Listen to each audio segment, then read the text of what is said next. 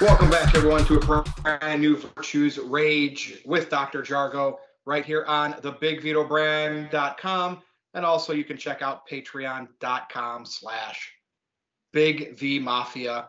And we didn't do a sit down with Big Vito this week, so we got to get some shit in here on the Rage. What's up, Jargo? What's going on, man?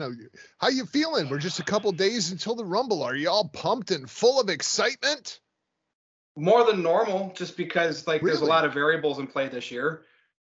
You got the Lesnar Lashley match, the Reigns Rollins match, and who are gonna win these two Royal Rumbles with names we've heard that could return. So if we get something like one good thing that happens, like a nice surprise or a nice victory, somebody you didn't expect, or I don't know, I will be happy. Like, what do you need to happen? I don't even know. I mean, I know you're not into it as much as I am because it's WWE, but Right. What would make it memorable to you? If anything. It's really, really difficult for me this year, more so than most, because I do not think that Lesnar versus Lashley is going to be anything to write home about. I just don't feel like WWE views Bobby Lashley inside of that context, and kind of the way that this entire program has been presented just proves that. I mean, Brock Lesnar's, I don't even know who you are. It just feels like they're really diminishing Lashley, kind of trying to lower expectations. I think Lesnar's just going to squash him, and people are going to be pissed. The Rollins and Reigns match is probably the most interesting to me, because I feel like if Seth Rollins wins that match, Roman Reigns is going to win the Royal Rumble. Which almost has to. What else could happen if he didn't? Because this year, more so than any other, I don't feel like there's any contenders. I don't feel like there's anybody that we're looking at that one guy and saying, that's the dude. That's the one that's going to, or even, 4 or 5 guys. There's 22 names announced for the Royal Rumble at this point. 12 of them are tag team wrestlers. So, I mean, half the field is just completely irrelevant right off the gate. You know what I mean? So I feel like they're counting on the Rumble selling itself, and they're not even really putting any kind of effort into this because they're getting all the money from Peacock, and it doesn't really matter if people watch it or not. It feels so half-hearted to me. I think the biggest thing for me that could happen would be establishing a new star. If you got nothing better, put Austin Theory over. Make a new star. Maybe it's somebody returning on the women's side, whether it be Asuka, whether it be Bayley. Ronda Rousey still seems like that's probably the safe pick at this point, and probably the smart pick. I think I would be very blasé on this year's Rumble if it's just paint by the numbers, nothing to be excited about. I mean, there's a lot of cool things that could happen. Even this entire narrative of the Forbidden Door with Jericho and Cody. And it's I feel like the fans are trying to talk themselves into the Royal Rumble being a bigger deal this year than what it really is. And usually when it's all said and done, you're like, oh, nothing happened. That was it. So for me, if anything, the standard plausible, I want Roman Reigns to keep the title because everyone's expecting him to lose it. Actually, I want him and Lesnar to still both be champions after Royal Rumble. Now, we don't know what they're going to do with the Chamber in Saudi Arabia. Somebody could lose their title in the Chamber, right? And then they could still have the winner of the Rumble challenge one champion and Lesnar Reigns. So I feel like they'll get to where they need to. I just, me, I'm riding this Roman Reigns thing. And I know people are getting tired of it now in terms of, hey, lose the title. Now because you were out with COVID, Brock got the champion, and now both, it's some of those wrestling fans, right? They're not about Reigns, right, even though they've turned out to like him a little bit more since he's doing this bloodline gimmick. And of course, with Lesnar, he's a part-timer. He's hold the title hostage. So I would like to see both of them stay champion. That, I will get my Twitter jollies on if that's the case. And then who do you have win it? I don't know, somebody. So you could, Monday morning, we could say, what's going to happen? Lesnar, Reigns, and then this is the man that's the number one contender. Now Right. the women's side of it, like I'm all in on Ronda Rousey. If she doesn't show up, and get it, she's a mom. We know Becky came back from it fairly quickly, and we know where she's at the top of the company right now in terms of females. So there's it's possible for Ronda. Same Yeah, way. but you can't really compare Becky Lynch and Ronda Rousey and where they are inside of their careers. Like, don't get me wrong, Becky Lynch, I'm sure, is making perfectly fine money. Becky Lynch could be making $5 million a year, which she's not, by the way, but she could be making $5 million a year and still not have a net worth that's even a quarter of Ronda Rousey's. Like, Ronda Rousey has made her money. Yeah. She could walk away today and she's going to be fine. I'm not sure that Becky Lynch is in that stratosphere. Well, but like they could have said, "Hey, Ronda, come back. We need you to win the Royal Rumble and then fight at WrestleMania, and we'll give you a couple $1,000,000 for that." Like, and again, right? She could be promoting herself to get back in the media in terms of maybe she wants to do some movies or whatnot. So, like, to me, seeing her, because now we can get that Becky and Ronda match, it was inconclusive at that WrestleMania main event. You saw the way they did the finish, and I was kind of shocked that Rousey didn't come back already, but she had her kid, which is what she wanted. And I think if Becky took longer to come back or still hadn't come back, we'd be talking about Becky being their surprise return. Chances are none of that happened. Watch none of that happen. I think like Becky came back early because they needed her. I don't think the plan was for Becky to come back when Becky came back. Well, it's Dallas, WrestleMania, and they got 2 nights in that stadium. And that's why I'm thinking they're going to, maybe Ronda's, they sold her, and hey, we'll give you this much money. We need you there. And again, if it doesn't happen, I'm going to be interested to see who they put over, but I guess we will find out. I don't know even when Noelle's going to post this, so let's move on from the Rumble in case she posts it like Monday. But you wanted to talk about AEW. Now, Dynamite last night was in Cleveland. I did not go because I bowled, and I knew ahead of time I had an opportunity to go. I told my buddy, I'm just not. I wouldn't even go if it was Raw or SmackDown. Right. So him and one of my other buddies from high school, they both went, and they're sitting there tweeting about it. They're trying to be excited. Tony Khan's out there thanking everybody after the show. These guys are WWE like a certain group of fans are, right? Vince McMahon's not going to tell me who to like. So you can tell now they're putting AEW over, and that's fine. But I saw that ladder match last night. And it was a lot of spots. Dude, the cutter that Sammy Guevara did.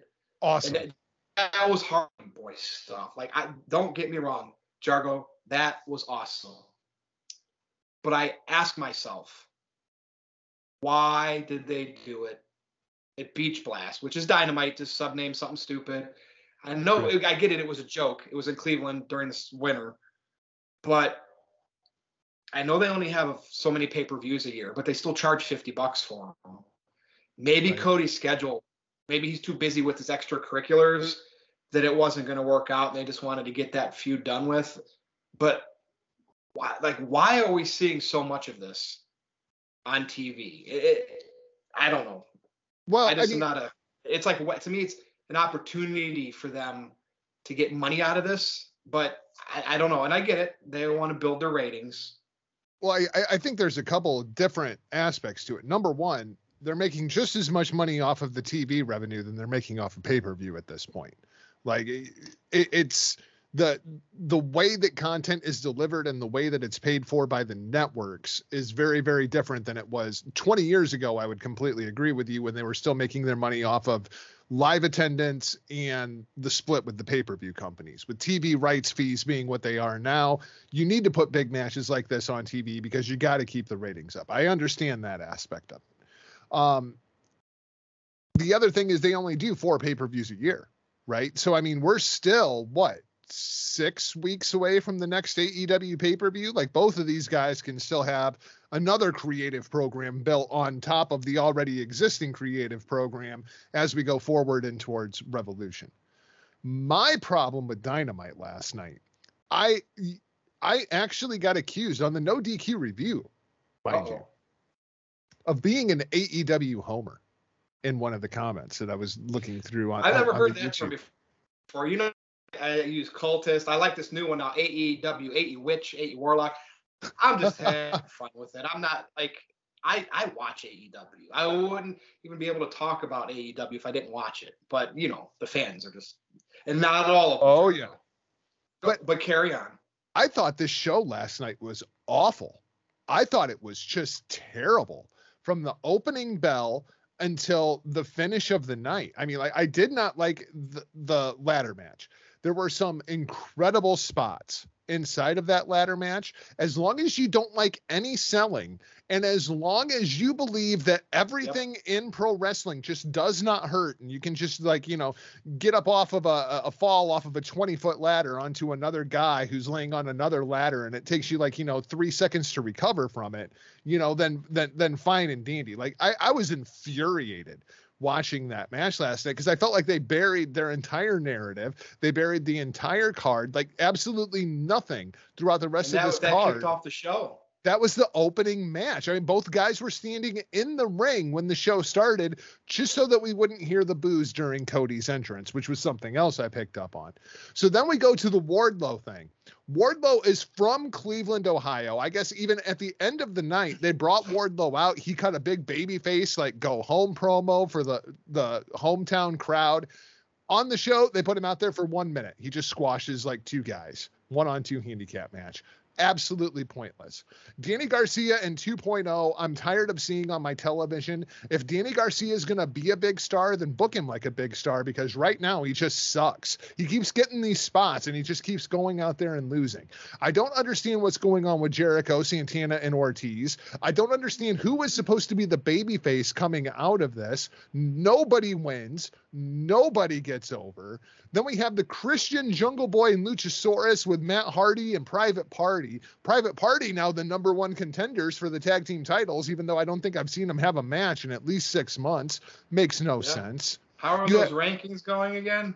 Right? You have MJF gets the better of CM Punk in Cleveland, which is fine, but the match is next week in Chicago, and I feel like MJF has to win that match by some kind of hook or by crook. No pun intended to hook, but by some hook or by crook, MJF needs to win that match, leave CM Punk laying, but they did that last night in Cleveland, so now I feel like Punk is going to win it, and he absolutely does not need that win. Somewhere in there, you get a 1-minute video package with your champion, who's not even on the show. I mean, that's a problem. Layla Hirsch and Red Velvet, this is the number 1 and number 2 contenders to Britt Baker's women's championship. Are you freaking shitting me right now? That match was god awful.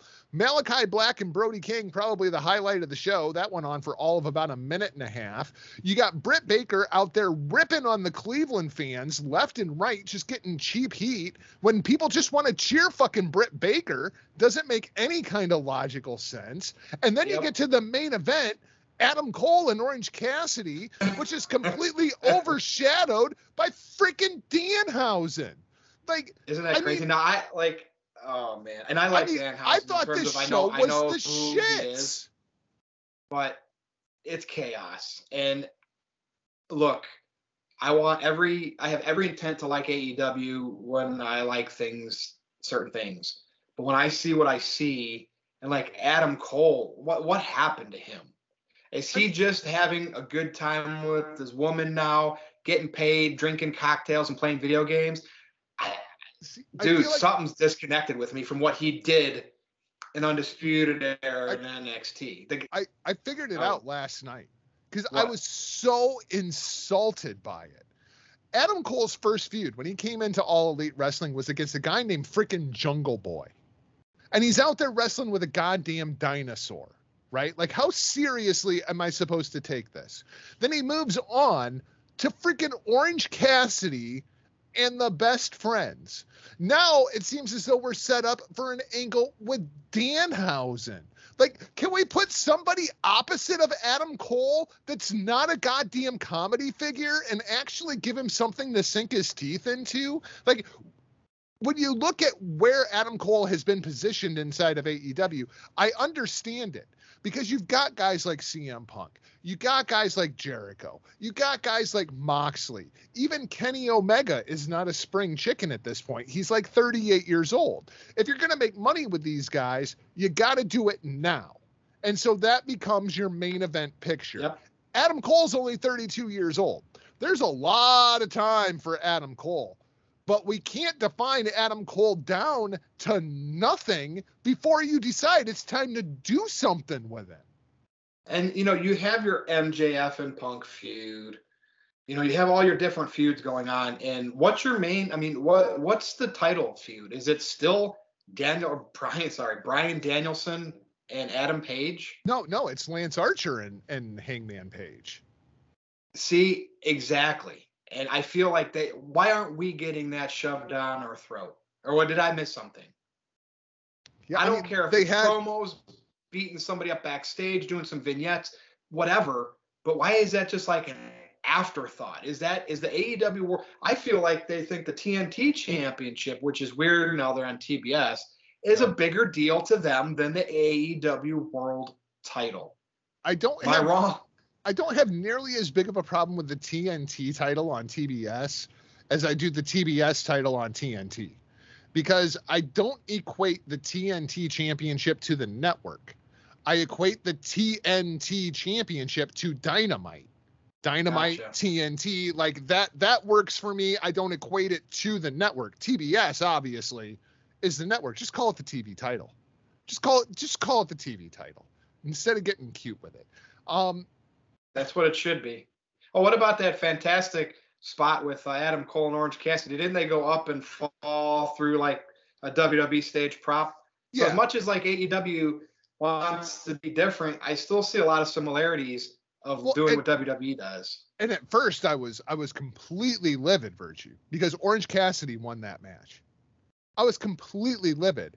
And then I remembered it's a lights out match. It doesn't count on the record. So Adam Cole is still undefeated in AEW. And he can still tout that he's undefeated in AEW as a swarmy dick, even though we clearly saw him lose. Well, like, why even do that? Like, why even have the match if it doesn't count? Why even do that? It's not like they did it for YouTube or the house show. They did it on Dynamite, but let's not count it. Yeah. And in the standings, they occasionally show those standings, but sometimes they don't make sense. Well, the ranking, like, I'm mathematically trying to figure some of these rankings out, and I'm like, what? I thought it was really, really smartly done when they had the Gun Club attack Christian. And, Billy Gunn's going off about how, my boys are still, undefeated inside of AEW. And Christian's like, yeah, but you haven't beat anybody. Like, you're just beating up jobbers on Dark. Like, who cares? Win something of substance. Like, it's not just the record, right? Like, yeah, like college football. Right. Like, I can't buy Layla Hirsch is the number one contender to Britt Baker at this point. I can't buy that Red Velvet is the number 2 contender to Britt Baker at this point. I can't buy Private Party. I can't buy the Acclaimed 2.0. Like, all these teams you're just winning a bunch of matches on Dark and Elevation that nobody is seeing and nobody cares. So speaking about what nobody's seeing and nobody cares, Impact Wrestling. Why? Can you explain to me again? You might have done this already. Why am I seeing Jay White on Impact Wrestling? Can he not, like, this guy? Like, I get it. He's over here trying to build the New Japan brand in the States, right? Is that the gist of it? Yeah. So I guess by any means necessary. And he's stuck here right now. But, oh my God, like, I just think this guy's like, and maybe he's got to wade through this pool. Like, I don't know. I just feel something feels off with this. But again, maybe he's in this situation in the pandemic and he can't go back to Japan because of the whole restrictions, right? Is that really what's happening? There's that. And then he has also applied for a American green card visa, which means he cannot leave the country until it is approved. And of course, thanks to COVID. So what does that mean? What's that cooking to, though? He's basically stuck here right now. But I mean, what's his goal with that? Is this New Japan thing? Or is he thinking, if this doesn't pan out, I got other companies over here. Time to get, I mean, time to go work with him. I don't know, but I this guy seems so much bigger than where he's at right now. agreed. Not by his fault, just I think a victim of circumstance. New Japan of America is very, very flat at this point, regardless of how good Strong is. People just aren't watching it because there's an overabundance of professional wrestling at this point. Yes. There's just not time to watch all of it. And I mean, I enjoy watching New Japan. I'm not watching Strong, not on a semi-regular basis. So they're putting him on Impact to try to draw attention. And I think a big part of it is New Japan Pro Wrestling is returning to Access TV, which is owned by Anthem, which also owns Impact. And they want all the people that are watching Impact to tune in and watch New Japan Pro Wrestling on Access TV. So I get it in that respect. I also understand that you don't want to send Switchblade Jay White to AEW and have him doing jobs to people while you're trying to protect him inside of the booking, because he's Jay freaking White. Yeah. I don't think Jay White has any intentions of leaving New Japan Pro Wrestling. Jay came up through the New Japan dojo. He did his excursion at Ring of Honor, returned. He's been a big star for New Japan. He's been treated very well by New Japan. And I think what they're trying to do is build New Japan of America around Jay White, which makes all the sense in the world. He's probably the best English promo that they've got inside of the company, not named Will Ospreay. You can kind of go back and forth between those two guys if you like either one style more than the other. But Jay is a true New Japan guy, where Ospreay came in. Ospreay's a true gaijin, even though he has now moved to Japan. So who trained Jay White? Who's officially Jay White's trainer? Like, the New Japan dojo. He was trained so, as a young lion through the New Japan dojo. Okay, so he doesn't have, like some of the wrestlers have like one name specific, like a trainer. Okay, he's got more of like a okay. Like, he's got the same guys that Okada had and Tetsuya Naito had and Tanahashi. I mean, that young lion system, he just came up through the dojo. So those guys are typically lifers. I mean, because it takes a lot of commitment to even go through the dojo, let alone to be put into the position that he is. And I think the way New Japan looks at Jay White is, listen, bro, we're trying to build this new company around you. You are the centerpiece act of New Japan of America. Like, you are the face of this company, and you are the centerpiece act. Even though he doesn't have a title right now, he's doing the US of J Open Challenge, right? Like, he is still the guy. He is still the main event. He is still the centerpiece, the figurehead of New Japan of America. So the company has faith in him. It's just not working because of business strategies and an incredibly oversaturated market. That's true. Like, there is so much wrestling, and it's hard to keep up with. I still got to go back and finish Wrestle Kingdom. Like, granted, I've been having fun with that app too, watching stuff from the 90s. So I'm a little guilty there. That's what's put me back. But it's good stuff, man. I mean, I'm going to be honest with you. Granted, Royal Rumble's coming up, so that'll add on to my WWE hours. But so far, January, I've probably watched New Japan World more than any other wrestling company, because I'm going back. So there you go. I admitted it right here on Virtue page. I think the more New Japan that you watch too, you really start to see when a company like AEW comes along. And the thing that excited me was the sports-like presentation that they kept talking about. Mm-hmm. If you want a sports-like presentation inside of the world of professional wrestling, go watch New Japan. I mean, that is a sports-like presentation. You watch a New Japan show and it's just match. There's no talking. There's no BS. That's all done backstage in front of the media at, like just in front of press, like a real sport would be. Like after the game, Tom Brady at the podium telling you, all the cliches we can think of. And it's great. That's a sports-like presentation. AEW, and they'd have WWE light.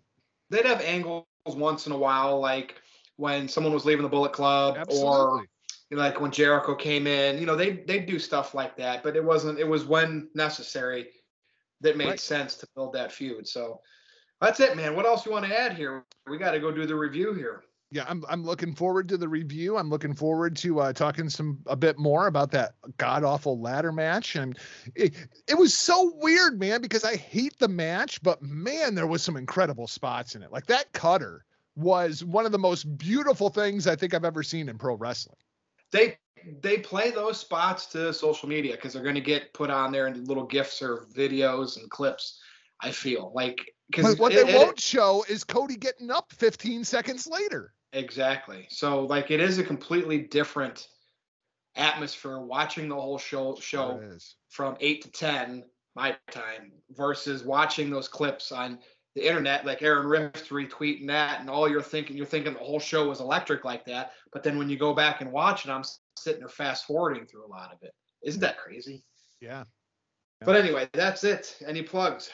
At Not Jargo on Twitter, social media, and lots of hopefully big announcements coming in soon. Cool.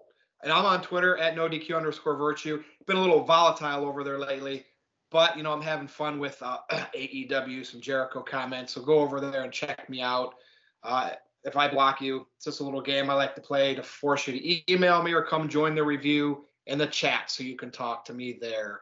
But that's it for Dr. Jargo. I am Virtue. This has been Virtue's Rage right here on the BigVitoBrand.com. We will see you again next time.